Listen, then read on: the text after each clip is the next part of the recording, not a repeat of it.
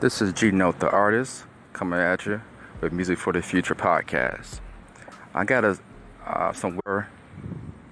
Follow your destiny and not someone else. Whatever your destiny is, you need to follow it. You need to figure out why you're not doing it and what it takes to get it started. Figure out, why you're not pursuing this very destiny, this calling of yours, this talent, this ability, this gift you have, and you have forsaken it to pursue someone else's in order to make a living. So figure out what your calling is. Figure out what it takes. Think about it.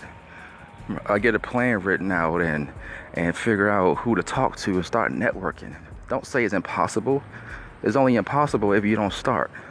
So this is just a thought that came to me as I was driving, and I thought I'd just share it with you guys. So I'd like to know, what is something that you're passionate about that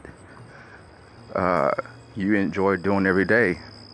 If it's a talent, if it's a gift, if it's something simple, if it's walking, if it's talking, if it's playing an instrument, if it's drawing, if it's cutting grass.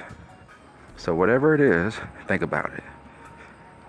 And send me a message. I'd like to know what your gifts are. And let's start a dialogue. You guys have a good day. As you know, the artist, Music for the Future, out.